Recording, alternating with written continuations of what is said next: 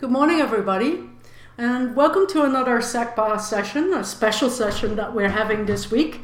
SACPA would like to acknowledge that this event takes place on the land of the Blackfoot people and Métis Nation of Alberta, Region 3, and we pay respect to their past, present, and future cultural heritage, beliefs, and relationship to the land. SACPA is also very thankful for the continuing support we receive from the University of Lethbridge, Shaw Spotlight, and the Lethbridge Herald. Today we have with us the leader of the People's Party of Canada, Maxime Bernier.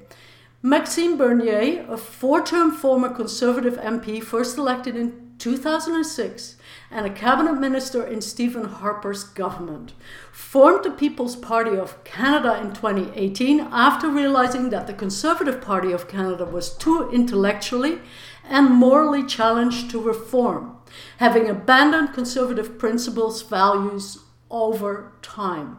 Mr. Bernier is known as a dependable politician who speaks his mind, a man of ideas. His belief is in personal responsibility and freedom is at the heart of his political vision. In his public statements, he expresses those values and his unwavering commitment to reducing government excesses. Thank you so much, Mr. Bernier, for joining us, and we look forward to your presentation. Thank you. Thank you. I'm very pleased to be with you. Hello, everybody. I want to thank first the Southern Alberta Council on Public Affairs for inviting me to speak to you today. I was physically in Alberta. Can we hang on a minute? Sorry, I seem to have no data. Sorry, I'm really sorry. Can we just hang on 1 minute? Yeah, it's okay. Thank you. You want me to start from the beginning? Yeah, just hang on 1 minute.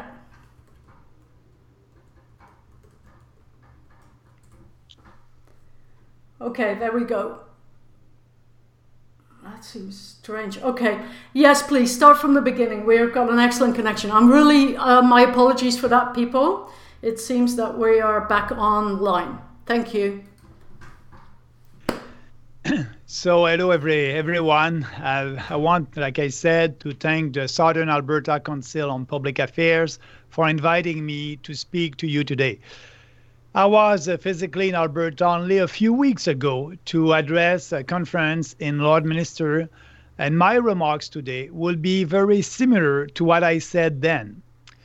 Most participants at that conference were Albertan separatists, and interestingly, my speech was very well received by that crowd. I myself used to be in favor of Quebec separation when I was much younger. It wasn't because I had a negative view of the rest of the country. I always liked Canada and its people.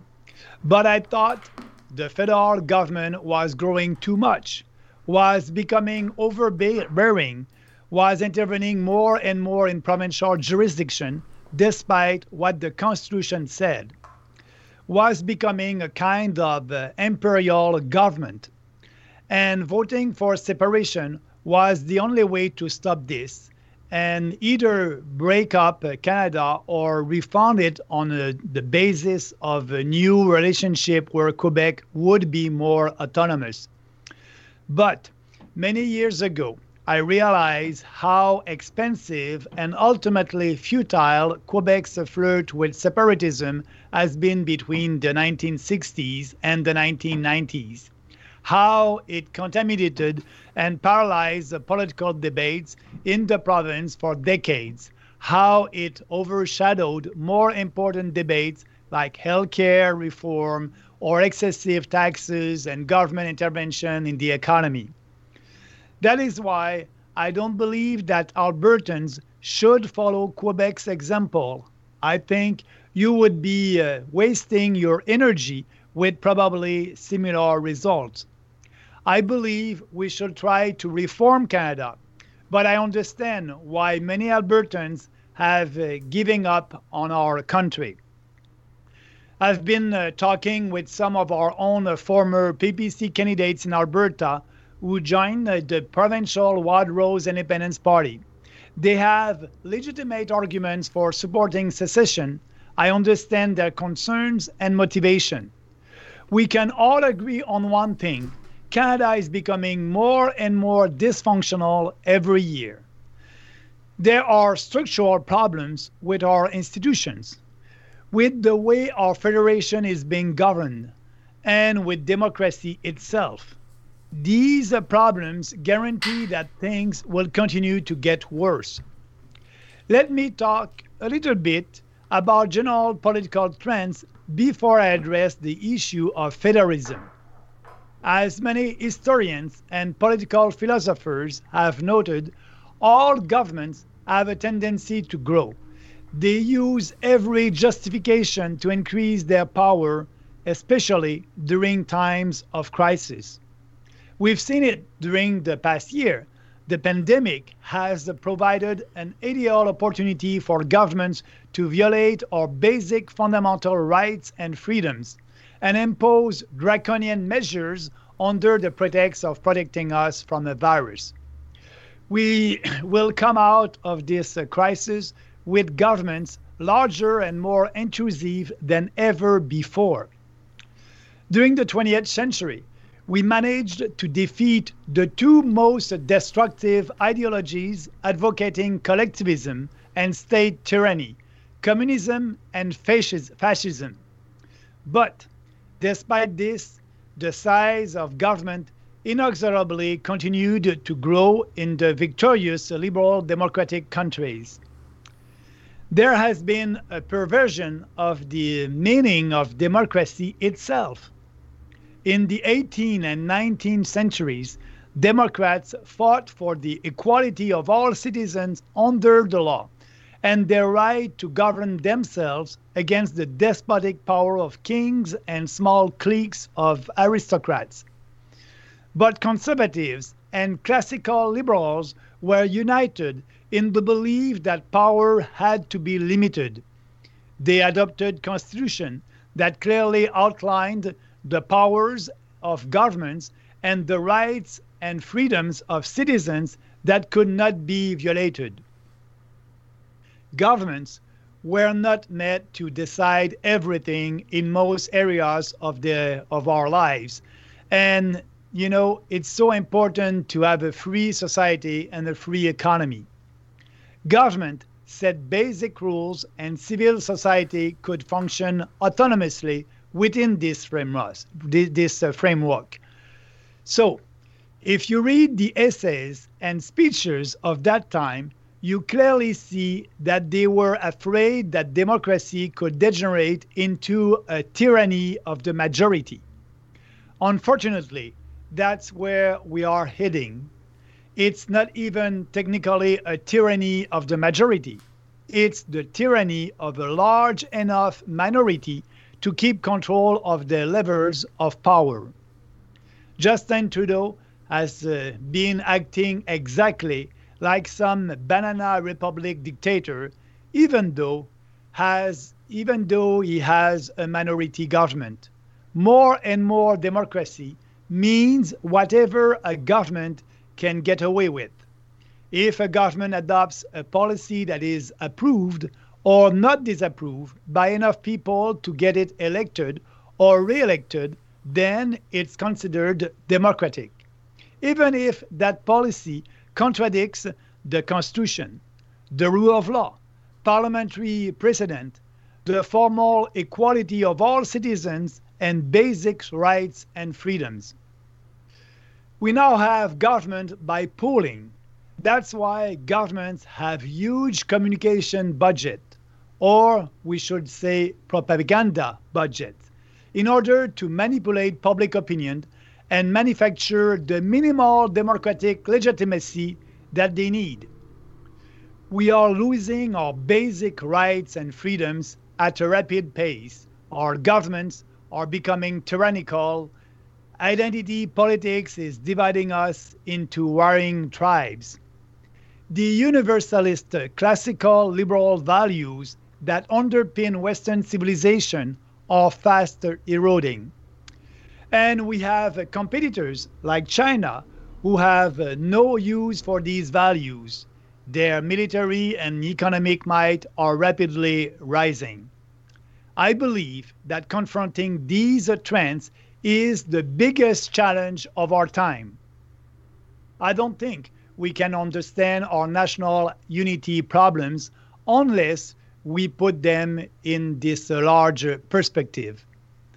In a federation, the growth of government means the growth of all levels of government.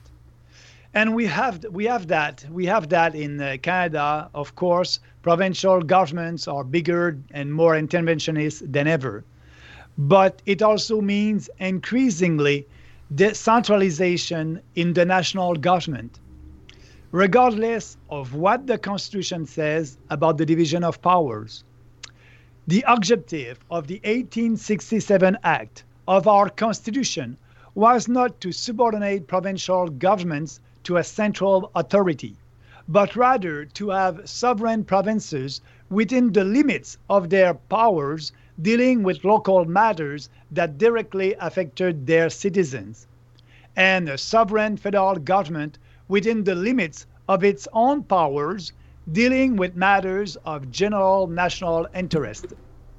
Ottawa took on more responsibilities throughout the 20th century, like every other developed country.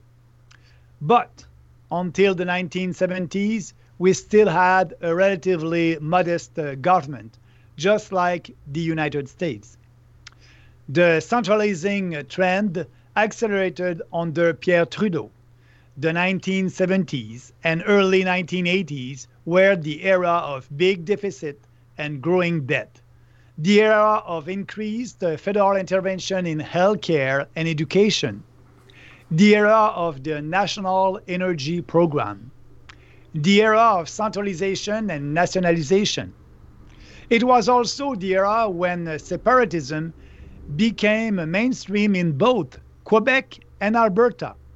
The Parti Québécois became Quebec's official opposition in 1970, formed the government in 1976, and held its first referendum on secession in 1980. And Albertans first elected a separatist in a provincial election in 1982.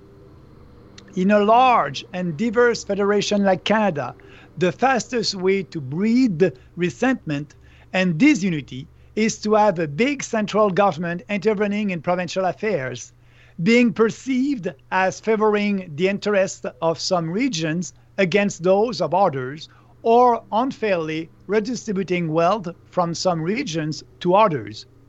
These structural problems are present in all federal unions. The European megastate has become a bureaucratic nightmare that regulates everything in a totally undemocratic fashion. It is siphoning off wealth from Germany and other northern countries to bail out Greece, Italy, and Spain. How could a democracy function in such a large and diverse entity anyway? The country that has always been most skeptical of the European project, the UK, recently left it. I would not bet on the European Union surviving many more decades in its present form. Even in the US, there is a renewed discussion of the benefits of secessionism. The country is so divided between the blue and red states, there is such polarization between the right and the left that some say it would be better if it split into at least two countries. And there too, Washington has for decades been growing and intervening more and more in people's lives, despite what the Constitution says. Not only is Washington getting bigger, but power is increasingly concentrated in the office of the president. What we have in Ottawa, Washington, Brussels are not federal governments. They are imperial governments. We don't have true federalism anymore. With a clear division of power, we have imperial federalism. So, for those of us who are conservatives, classical liberals, or libertarians, we have several problems to solve or tendencies to counter. Governments that keep growing. A democracy that degenerates into the tyranny of the majority or of a large controlling minority. And finally, a federal government that centralizes power. I know what many of you are thinking, that tyrannical majority or controlling minority is the large population center of Quebec and Ontario, the Montreal, Ottawa, Toronto axis that is big enough to elect and control federal governments, the Laurentian elite. Because our population is unevenly distributed across the country and concentrated in this area, a federal government mostly needs to appeal to the voters there and ignore the other regions of the country where it has little support, like Alberta. I think that's a good description of the Liberal Party strategy. This uneven distribution of population and its consequences on federal politics is a problem that exists in all federations. One solution that has been part of the political debates for decades here in Western Canada since the days of the Reform Party is the Triple E Senate. The Maverick Party proposes it today as an alternative to separation. I don't support a Triple E Senate solution for several reasons. This is an American solution. It has not prevented the centralization of power and the growth of government in Washington. There is even less chance it would work here in Canada. First of all, we would need a constitutional amendment, and you know how difficult that is. There is no way it would ever be accepted by Quebec. One of the central issues in Quebec politics since the British conquest is the fear of becoming a smaller minority in Canada and losing control of its destiny. You in the West don't want your life to be determined by the Laurentian elite.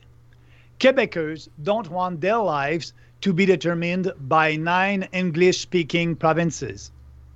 The Quebec government and population will simply never agree to have the same representation and influence as PEI within a more powerful federal institution. Perhaps you don't care what Quebecers think, but even from your Western perspective, I fail to see how it would be advantageous. Even in a Triple E Senate, the Western provinces would be in a minority. The 4 Atlantic provinces, which have been for decades the most dependent on federal money, on federal transfers, will have the same number of seats, about 40%, even though they represent only 6% of the population. Their influence would increase dramatically. Add Quebec and Manitoba, and you get a situation where have-not provinces whose interest is to receive more money, more transfers from Ottawa, control the Senate despite representing less than half the country's population. And there is no reason to believe that Western senators would vote as a bloc anyway. BC's political culture is very distinct. Even here in Alberta, you had an NDP government not long ago which had the exact same vision of big government that you find in the East. An NDP senator from Alberta would support national pharmacare, national daycare, and other unconstitutional national programs proposed by the Liberals and the NDP in Ottawa. With a Triple E Senate, you might change the process of adopting these laws a little bit, but the result will be essentially the same. There is absolutely no reason to believe it would reverse the trend toward imperial federalism. By giving more legitimacy to the federal government, it may, on the contrary, reinforce it. Instead of trying to change the way and overbearing and interventionist federal government works to make it more acceptable to the West, you should try to make it less overbearing. You should aim at reforms that are feasible, not waste political capital on one that is unattainable and will not solve anything anyway. The solution is to radically downsize Ottawa, a radical decentralization. Most of what's wrong in this country today originates from Ottawa. We are a huge country with very diverse regional cultures. Instead of having one-size-fits-all policies imposed by Ottawa, we should have autonomous provincial governments that answer the needs and wishes of their citizens. Ottawa should only take care of national and international issues on which we have common interest. The rest should be left to the provinces. This means all federal intrusions in provincial jurisdiction, such as health care reform, education, housing, and local infrastructures, should end. Ottawa should transfer tax points instead of conditional grants for health care so that provinces are financially autonomous and don't depend on Ottawa anymore.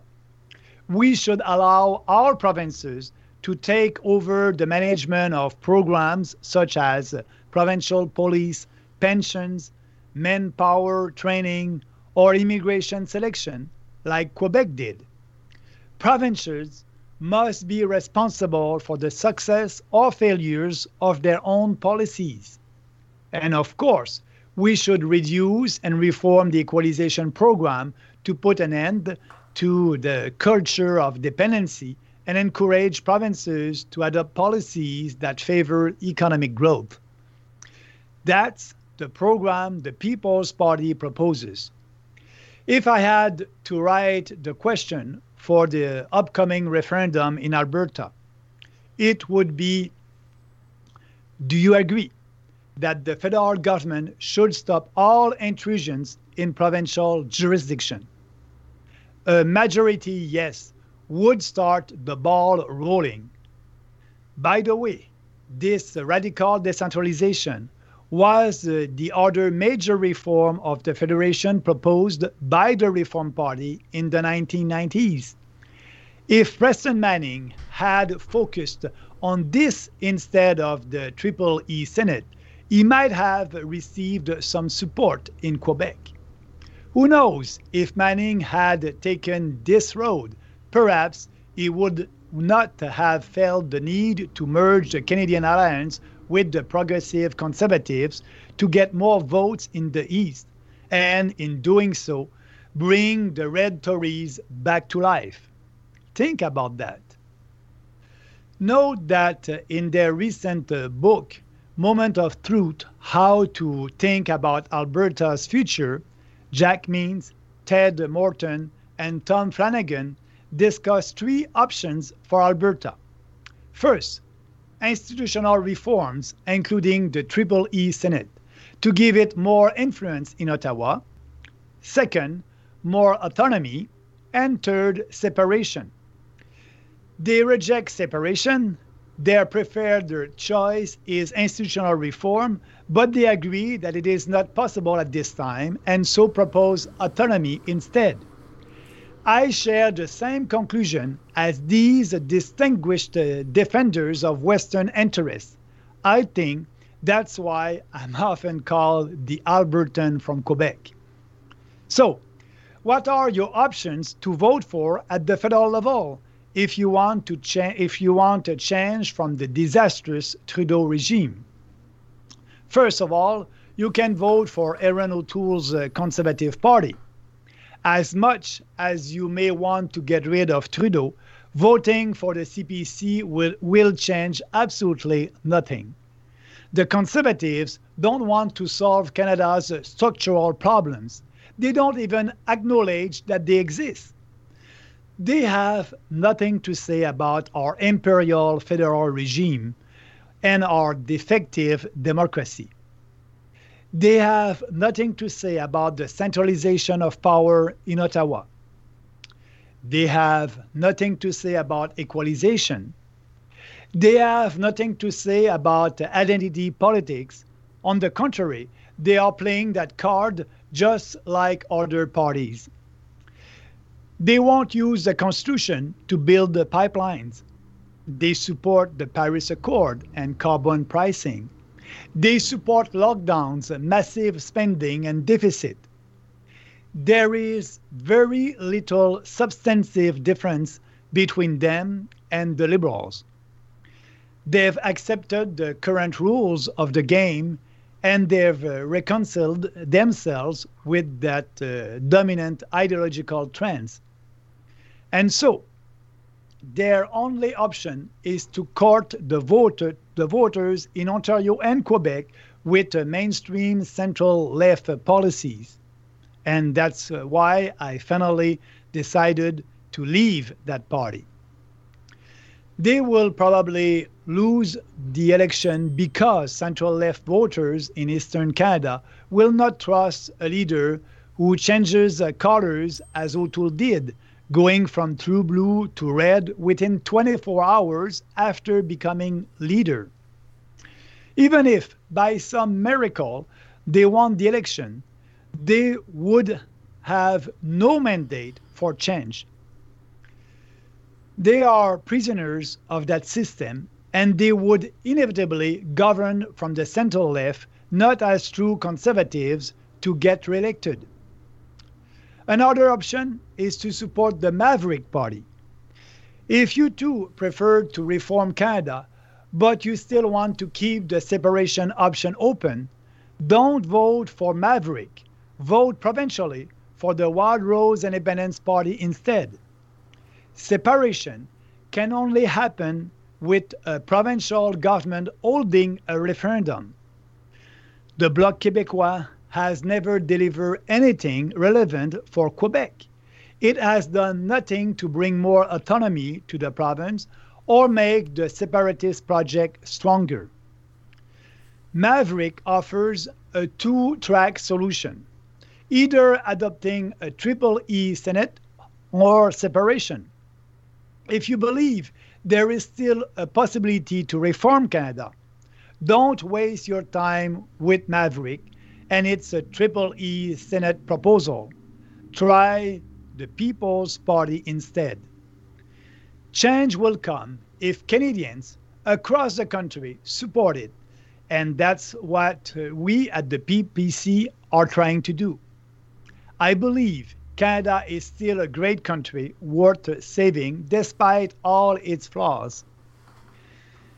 There is far from a majority of voters in Canada at this moment in favor of the radical decentralization solution that I propose. But there is no majority in favor of any other solution either.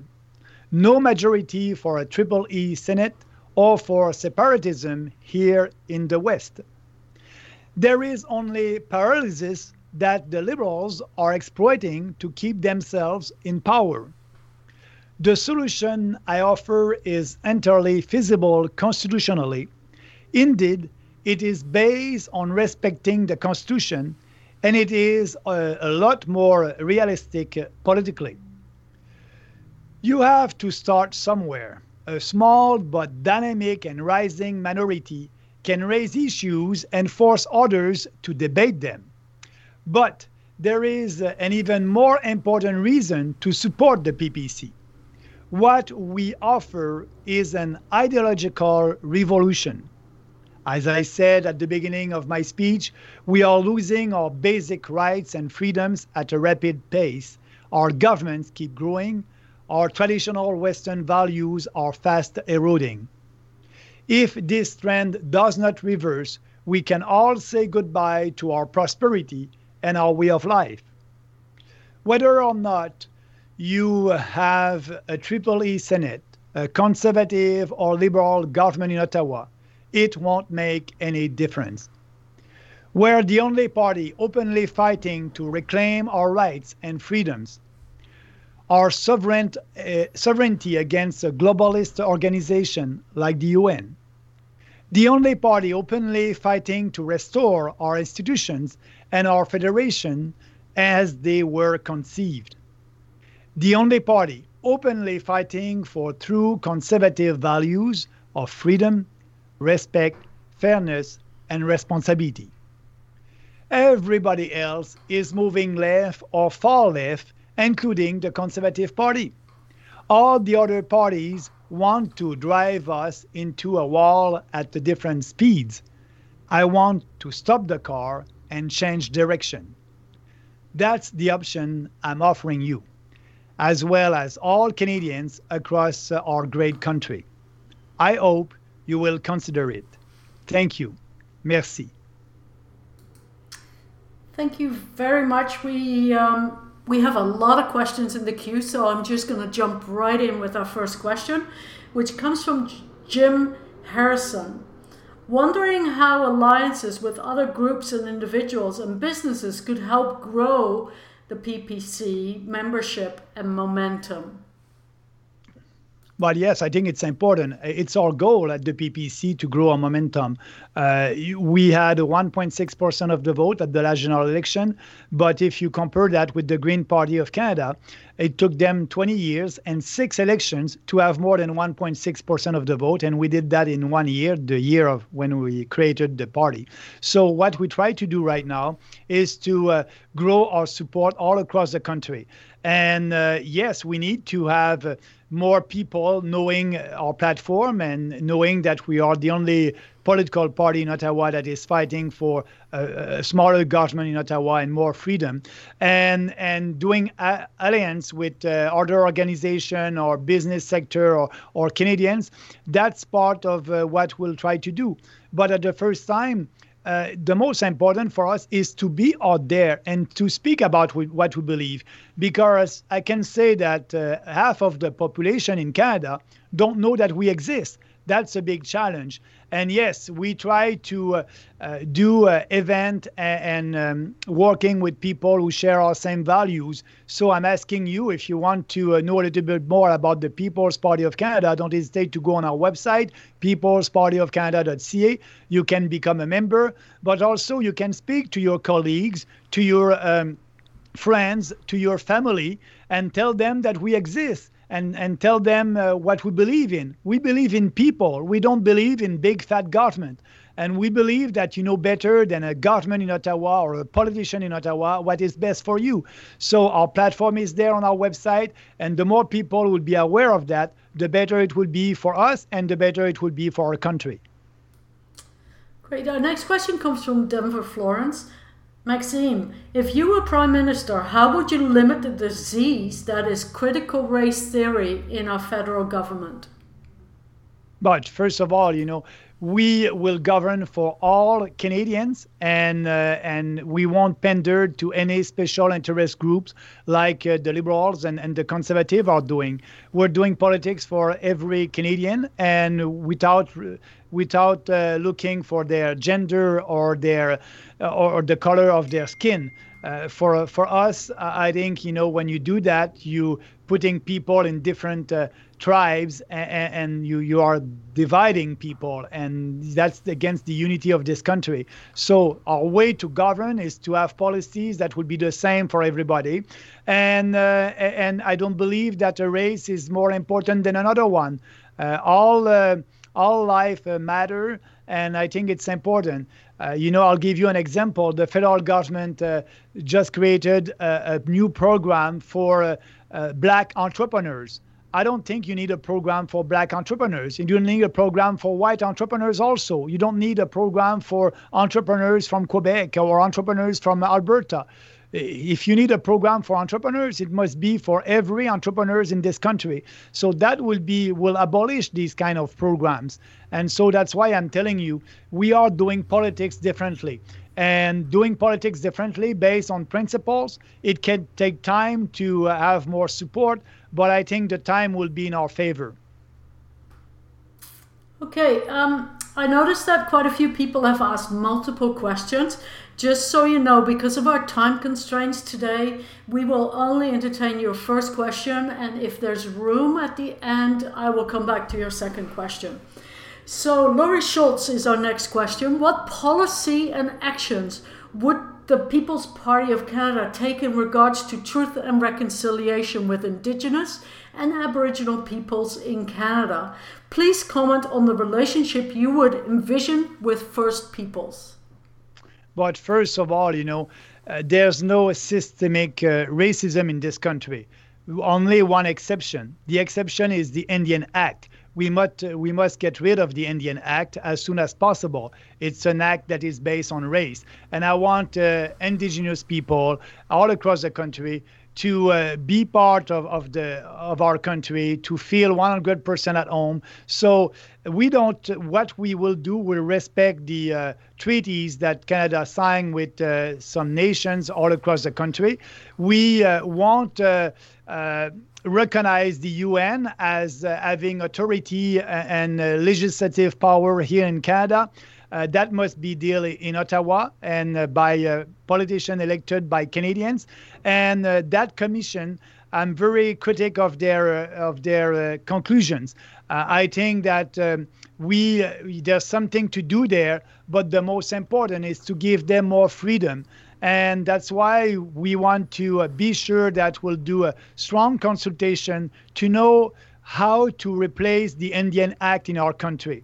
I don't have the solution about that, replacing the Indian Acts by what? I think it's something that is open, but what I know, it's a bad legislation for Indigenous people and for our country. So we must have a look, and that's part of our program. And can I ask you to go on our website, peoplespartyofcanada.ca. You'll see our proposal on that in details.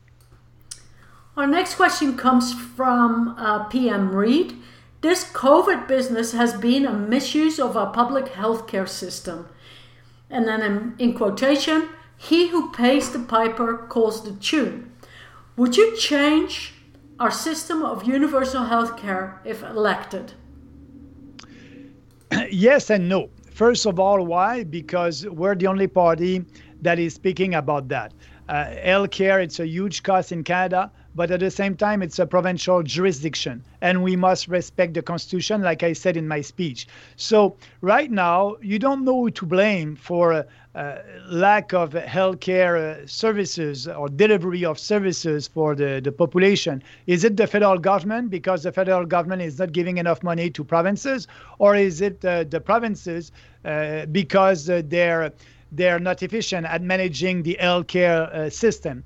So you don't know who to blame. And I want to respect the Constitution. So what we can do, we can give to provinces all the money that the federal government is having under the GST. So it's a lot of money, and that will be, we will transfer tax point, like I said in my speech. So instead of the federal government to collect taxes and giving that to provinces for healthcare, I want provinces to be independent and having the means and the money for their healthcare system. So we will lower our tax rate, like, for example, the GST, and give that to provinces. So it's not the role of the government to give a grant on some conditions to provinces for healthcare, because they know better than the federal government. So healthcare is a provincial jurisdiction. We need to have a reform. And if you have a reform like that, people will know to blame if they don't like their healthcare system in their province. They will know that will be the provincial government, because the provincial government is in charge of that and will be able to raise the money for that. But at the same time, instead of putting more and more money in a healthcare system that is deficient, maybe a provincial government will look at some reform and having more private delivery of healthcare than a public delivery. Like a little bit in Quebec. In Quebec, you have more private clinics than in other provinces. So you need to have more competition. You need to have a system where everybody will have a universal coverage. And it's very important to say a universal coverage, everybody, but they would be able to choose if they want to have a public delivery or a private delivery. So they will have to be able to choose, like in other countries, like Sweden And that kind of system is more efficient than the one that we have right now. So we at the federal level, we won't initiate any changes in the healthcare provincial system because it is not under our jurisdiction. But with our reform, we will give the right incentive for these provinces to change their system if they want, because we will allow them to have more private delivery if they want, and they will have all the control of their system without any interference from the federal government. So I think we're the only party that has the courage to speak about that, because it's so important at the provincial level. A budget for healthcare in Quebec and in Ontario and other provinces and Alberta, it's about between 40% of the provincial budget to 50% of the provincial budget. So it's a lot of money. And instead of putting always more and more money, maybe the solution will be to have a system that is more competitive, like in some countries in Europe. I'm not looking at the U.S. The U.S. they have a system that is not efficient, but I believe in universal coverage for everybody with, like I said, private or public delivery of services. So that will be under the provincial government, but that reform, giving them the money, that reform will give them incentive to change the system or to have a more efficient healthcare system. Our next question comes from Timothy, and Timothy is a reporter from the Lethbridge Herald. We have seen rising populism lead to increased racial strife and increased white supremacy trends in the U.S. Is your party committed to non-discrimination and opposing white supremacy in Canada? Absolutely. We're the only party who didn't do any discrimination. Look at the Conservative and the Liberals. They're pandering to different ethnic groups. We don't do that. You know, if you're a Canadian from Chinese origin or you're a Canadian from Pakistani origin, for us, you are a Canadian. And we are doing politics for all Canadians without looking at your race or the color of your skin. So for us, it's a basic on our principle. It's the base of our principle. You know, we believe in individual freedom, personal responsibility, respect, and fairness. And fairness, that's the point. Doing politics for everybody, and that's why, you know, we don't pander, and we will never pander to any special interest group or any race in this country. For us, everybody is a Canadian. Our next question comes from Trevor Page. Sounds you are seized with issues from a bygone era. What is your party's policy on climate change and on migration? On climate change and immigration? Yes. What is your party's policy on climate change and on migration? Migration. Okay. Thank you. First of all, I think on migration, we must stop that. You know, in Quebec, there's the Roxanne Road, and people are crossing the border illegally. I think we must be sure that people respect our immigration system, and it's unfair for the real refugees that want to come to Canada, that are waiting in a refugees camp in another country. That must be the priority, and not people who are crossing the border in Quebec illegally to enter in Canada. So we must stop that, and that's part of our policy.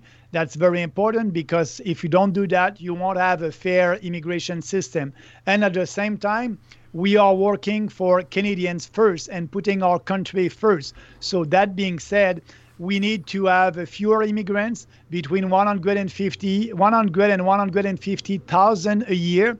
And, you know, we don't believe in mass immigration, but the people who want to come to our country must be able to share our values. I think it's important, Canadian values, Western civilization values, like they did in the past. And I think it's too important. We love this country. We want this country to be like that in 25 years. So that's why we need to have a discussion about immigration. And I think that's important. But we want to put more focus on economic immigrants. So what is an economic immigrant? It's a person that will come in Canada because an entrepreneur or was not able to find a Canadian for a job. So that person will come with a job, and it will be easier for that person to integrate our society and to participate in our society. So we want more economic immigrants and fewer people coming under the reunification of family. People who are Canadians and want to have their family coming to Canada. I think that we must not promote that. When you choose to come to become a Canadians and come to Canada, you are choosing to leave your former country and becoming here in Canada. And I think that the reunification of family, that's a cost for the society. So we need to have more economic immigrants. So look on our platform, People's Party of Canada, our immigration policy. On the other question about, I think it was COVID-19? No, climate change. Yeah, climate change. First of all, we won't do anything for climate change because the environment, it's a shared jurisdiction with provinces. And actually, right now, the carbon tax that the Trudeau government is imposing in Quebec, we don't pay any carbon tax because the Quebec government has a cap and trade system. So provinces can fight climate change and can have their own policy on climate change if they want. But us at the federal level, we won't sign the Paris Accord. We won't impose a carbon tax. We won't impose more regulation on businesses, but we will do something for the environment. I think it's important to have a clear lakes, a clear rivers, and there's a lot of things to do there. So we want to do concrete things for the environment, but fighting climate change, we will let that to provinces, and that will be it. So no more Paris Accord, no more carbon tax, no more regulations on businesses, and at the same time, I think if a province wants to fight climate change, that will be their decision. Okay, our next question is not really a question, but I'd like to read it out to you in case you want to comment. The sun produces 1 million times more energy than humans use in a year. That million times is in 1 second. I don't know if you want to comment on that, or would you like me to go to the next question? So no, I think I'll go to the next question. Okay. There's a thread here regarding one comment that says we have no one to vote for in Grande Prairie Mackenzie, and then there starts to be a communication about that. But let me pose it into a question for you. Is your party planning to put candidates into all the ridings? Yes, absolutely. It is important for our party. And actually, right now, we are looking for candidates, and we started a process. And I can tell you, if we have an election this fall, we'll have a candidate in every riding. It is important for us because we want to give the opportunity to every Canadian to be able to vote for their values, to be able to vote for what they believe in, to be able to vote for the People's Party and not voting against something. And I can tell you, we won't split the vote. That's the Conservative who's doing that. As you know now, the Conservative Party of Canada is splitting the vote with the Liberals. Erin O'Toole said that he's a red Tory and he wants his party to grow and to become more leftist. That's his goal, to, like I said in my speech, to have more support in Quebec and in Ontario. So the Conservative Party of Canada is not conservative anymore. So if you are a libertarian, so you believe in the Constitution, you believe in freedom and personal responsibility, the only choice now is to vote for the PPC. And that's why we want to offer you the opportunity. And that's why it will be important to have a candidate in every riding, and we'll do that. Okay, thank you. Our next question comes from Knut Peterson. A healthy environment is arguably important to everyone. Do you believe safeguarding it should strictly be left up to the provinces, or is there a role to be played in the federal government? I think you kind of touched on this, but maybe just elaborate. Yeah, I touched on it. The federal government can have a role. I'll give you an example. During the Brian Mulroney era, Brian Mulroney, as a conservative, signed the acid rain treaty with the U.S. So the federal government have a role, but under a PPC government, we won't take a role on climate change. We will let that to provinces, and will, like I said before, we will concentrate our focus and efforts to other environmental challenge that we have in this country. Okay, our next question comes from Danny Jones. What is the messaging for grassroots organizations in the ridings? Of course, we want to win, but winning is not a reasonable goal this election. What is the goal for this coming election? Yeah, the goal of this coming election for us at the PPC is, first of all, to grow our support. And I think we can more than double our support. We can have 4 or 5% of the vote. That would be great. And actually, as the leader of the PPC, I will run in my former riding in Beauce. If there's an election soon or later, I'll be a candidate there. And my goal would be to win back that riding and going back to Ottawa, to the parliament. But if we can have a couple of other candidates elected, that would be great. But our goal is to have a strong foundation all across the country. Like I said in my speech, this platform is great for Albertan, but also it is great for people living in Ontario, in Quebec. We're not afraid to speak about the real issues to be sure to have a freer and a more prosperous country. So our goal would be to have a candidate in every riding and to grow the support. To grow our support, to grow the percentage of our vote. And step by step, we'll be able to influence the debates in Ottawa, like I said in my speech. But I understand that I won't be Prime Minister after the next general election. The step is too high for us right now.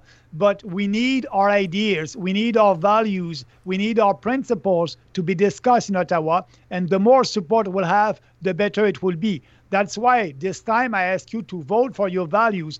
Don't vote against something, because you won't have anything if you do that. Our next question comes from, I'll just read it. Maxine, what is your stance on the compelled speech law of Bill C-16? Would you push for an amendment? I'm against that. I said that before. We must, it's against our principle as a party. It's against freedom of speech, and in our platform in the university, if they don't have a policy on free speech, they won't receive any money from the federal government. It's so important to have debates in our society. That's what I want. I want to have debates with the other leaders on our most important issues, and they don't want to have debates. Like I said, the conservatives don't want to have debate about the equalization formula that is unfair for Albertan. We need to have a reform there. We need to have a formula that would be less generous and will give more incentives to eastern provinces or have-not provinces to develop their own natural resources. So they don't want to have that debate. So we need to have debates. We need to have debate at the university. We need to be able to debate. And this kind of law, we don't need this kind of law in this country. We have the criminal code that is there, and that's it. We don't need to regulate and legislate on free speech anymore. Our next question is, I strongly support your platform and your willingness to stand for what is right and true for our once wonderful country. What can be done to open the eyes and understanding of low information voters? But that's what I'm doing right now with you, doing events like that. I can tell you that as soon as the economy would be more open, as you know, our party is against lockdowns. We're the only party at the federal level against lockdown, and I said that a couple of months ago. So because, our economy needs to be reopened, our churches need to be reopened, our schools needs to be reopened. So we need to leave. And as soon as it will be reopened, and we're fighting for that, I want to be back on the road and to meet people, to do rallies, and to do more speeches. So yes, the way to be out there is to speak about what we believe. But I must agree that it is a little bit more difficult for me and for us at the PPC to be in the mainstream media. It's a big challenge. The mainstream media won't cover us for the moment. I think they will, and I hope they will during the next general election. But the way is to be out there, and when I will travel, I'm doing always a local newspaper, and people are reading that. I'm doing always a local radio station. I will do that again. So more people who know the People's Party and are speaking about that, the better it is. And yes, we are informing people on our platform and sometimes educating them on the challenges that we have in this country. So we must speak to everybody. And I'm taking all the opportunities that I have to reach Canadians. Our next question comes from Mark Goodall. Fighting climate change will cost money. How would one province do this if another doesn't? Don't we need national and international policies to fight this important threat? No, because I don't believe it's an important threat. I believe that the climate change debate is hysterical. And you know, it's the federal government with all the regulations and all the taxes that they impose on people. It is not the solution. And for me, I don't believe that there's an emergency there. So that's why I will let provinces deal with that if they want. For us, like I said before, we must concentrate our efforts at the federal level on things that we can change, like clear rivers, clear lakes, and things like that. We can do that. But also, you know, climate change. You know, Canada, the emission of our country is less than 2% of the global emissions. So you can do a lot of things. You won't change that. China and India. Are doing anything about that. It's so why having a huge penalties on Canadians and Canadian businesses when you won't have any impact globally. So that's why I led that to provinces. And for us, there's no emergency on climate change. Our next question comes from Bridge City News, which is a news outlet in Lethbridge, Alberta. The PPC currently wants to remove the Firearms Act. What would new gun legislation from the PPC look like? But first of all, what we want to do, we want to look at the Firearms Act and having the politicians, the elected politician in Ottawa in charge of that. Now that's the RCMP that is in charge of that. They can change the categories of arms and things like that. I think it is very important that it must be the law. It must be the politician who will change that. We have a very detailed firearms policy on our website, peoplespartyofcanada.ca. You can look at it. But, you know, what the Trudeau government is doing right now, it's not the solution. We believe that, peaceful and law-abiding Canadians that have firearms are not the problem. The problem is when you have firearms that are coming from other countries and illegal firearms. I think we must give more resources to the RCMP to fight that. But law-abiding Canadians that have firearms, we must not fight them. They have a property right, and we will respect the property right of the gun owners. So I'm asking you, go on our website and read our platform. You'll see that it's very details there. But what the Trudeau government is doing is not the solution. It is not the solution for us. Our next question comes from Denver, Florence. Maxine, what would you do about big tech overreach and cancelled culture online in Canada if elected?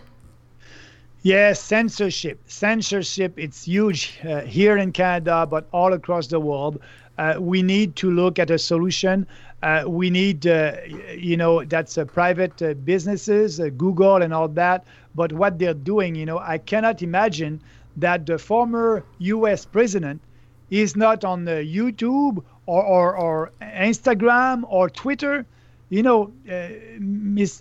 is not a terrorist. He was the former president of the United States, and he cannot have a platform. So that's not something that you must do in a democracy. And what we will do, for sure, we will fight that. I don't have the answer. We will look at all the legislation that we have in this country and try to look at what other countries did to promote more freedom and to fight censorship. That's too important for a vibrant democracy. We need debates. We need to fight censorship. What is the solution at the end? I don't have the detailed solution, but I can tell you that it's against our principles. And when I'll be in government, we will look at it and find a solution that is in line with freedom and personal responsibility. We don't need censorship, and we need to act. We'll see what will happen right now. I know that in some countries they have debate about that, and we need to have a national debates about it. If you have a solution, you can write to us at info@peoplespartyofcanada.ca, and we'll look at it. But for us, the priority is to fight against censorship, and the way we'll do it, we'll look at the legislation that we have in this country, if we can improve that for more freedom and freedom of speech. Our next question comes from PM Reed. By and large, the happiest countries in the world are ones which have proportional representation. Would the PPC consider supporting the call for PR? No, because we need to do a constitutional reform. And if you read my speech, if you look at my speech, we want to have a radical decentralization. We don't want to change the Constitution. It will be too difficult. There's a lot of reforms that we can do without reopening the Constitution. We need to respect the Constitution. So if you want to have an electoral reform, you'll need to reopen the Constitution. And I think there's more important challenges to deal with instead of reopening the Constitution. So if the federal government respect the Constitution, we will have a more prosperous country. We will have a more united country. So I can tell you that it can be more difficult for a new party like the People's Party to be elected under that system.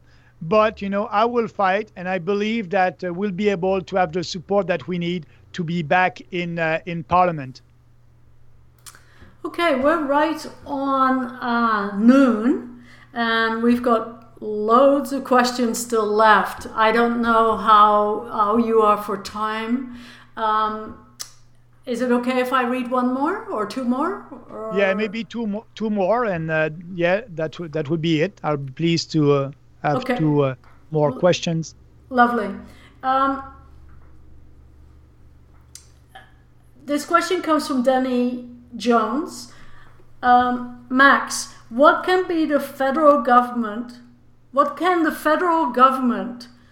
to stop legislation from the bench? How do we stop judicial activism?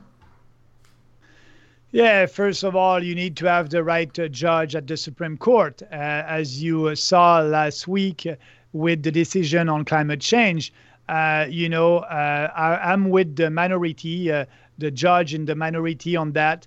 They have the right interpretation of our Constitution. The division of power is so important. Now the Supreme Court gave to Trudeau all the arguments for more intervention in provincial jurisdiction and using the national interest idea to do that. So I think it's not the solution for this country. It's not bringing more unity in our country. So it's for me, that decision is a bad decision. So what we can do, you need to have a judge at the Supreme Court and other courts that are just following the law. You don't have to reinterpret our Constitution. The Constitution is very clear. And sometimes you have judges that want to rewrite the law. So what we can do, you can do your best to promote judges that will be not activists, but lawyer that understand the legislation process and understand that the Constitution is not a document that must change every decade. It's a document that is there. You have to respect it. Like I said in my speech, all these Western civilization, we have great constitution. But now the problem is not the constitution, is the fact that governments don't respect their constitution, like in Canada, and judges reinterpret the constitution and rewrite the constitution. So we need to be sure to go back of what the fathers of our country wanted, and that's the only way to have a united country and a more prosperous country. So answering your question about activist judge, I think that you have to pick the right one, and that can be difficult. And so our last question comes from Laurie Schultz. How would you remedy systemic issues? Significantly more Indigenous people incarcerated, inability for non-white entrepreneurs to get loans, gender pay equality, or inequality rather, Yeah, for me, it's a shame. It's a shame that we don't have running water on reserves. It's a shame what happened right now with our Aboriginal people. So that's the system that is wrong. It's the Indian Act that is wrong. So that's why I said we must change that and base that on other principles: respect, freedom on reserve, property rights on reserve. That's what we want to do. Go on our website and read our platform, peoplespartyofcanada.ca, on that, and you'll see what I'm telling you. It's very clear. The other thing is, I know that we won't have time to answer all the other questions, but you can send your question at info@peoplespartyofcanada.ca, and I'll be pleased to answer them. Wonderful. That was it for us today. There's quite a lot of thank yous in the queue. Thank you, Mr. Bernier. This has been great. Thank you for your presentation and so on. I want to thank you on behalf of SACPA for taking the time to talk to us today. And before we end the live stream, do you have a take-home message for our viewers? Yes. My first message will be, we at the PPC believe in people. We don't believe in big fat government. So we think that more people look at our platform, the more they will understand, the better it will be for you, the better it will be for our country. What I'm asking you, have a look to our platform. Don't hesitate for once to vote for your values. Don't try to vote against something. And step by step, we will be sure to bring back that country, to have our freedom back. You know, it's a mid-term project. And that's why I need you. I need your support. You can go on the People's Party of Canada website, becoming a members, and helping us to promote individual freedom, personal responsibility, respect, and fairness in this country. Thank you. Excellent. And I hope for all our viewers that you'll join us on Thursday for our regular SACPA session. And we realize that is April 1st. So with that in mind, we have Laugh Until It Helps. If you laugh at it, you can survive it, with a speaker, Cheryl Ann Oberg. Thank you very much, Mr. Bernier. And we will be signing off and hopefully see you on Thursday. Thank you very much. I really appreciate it. And thanks for giving me that opportunity today.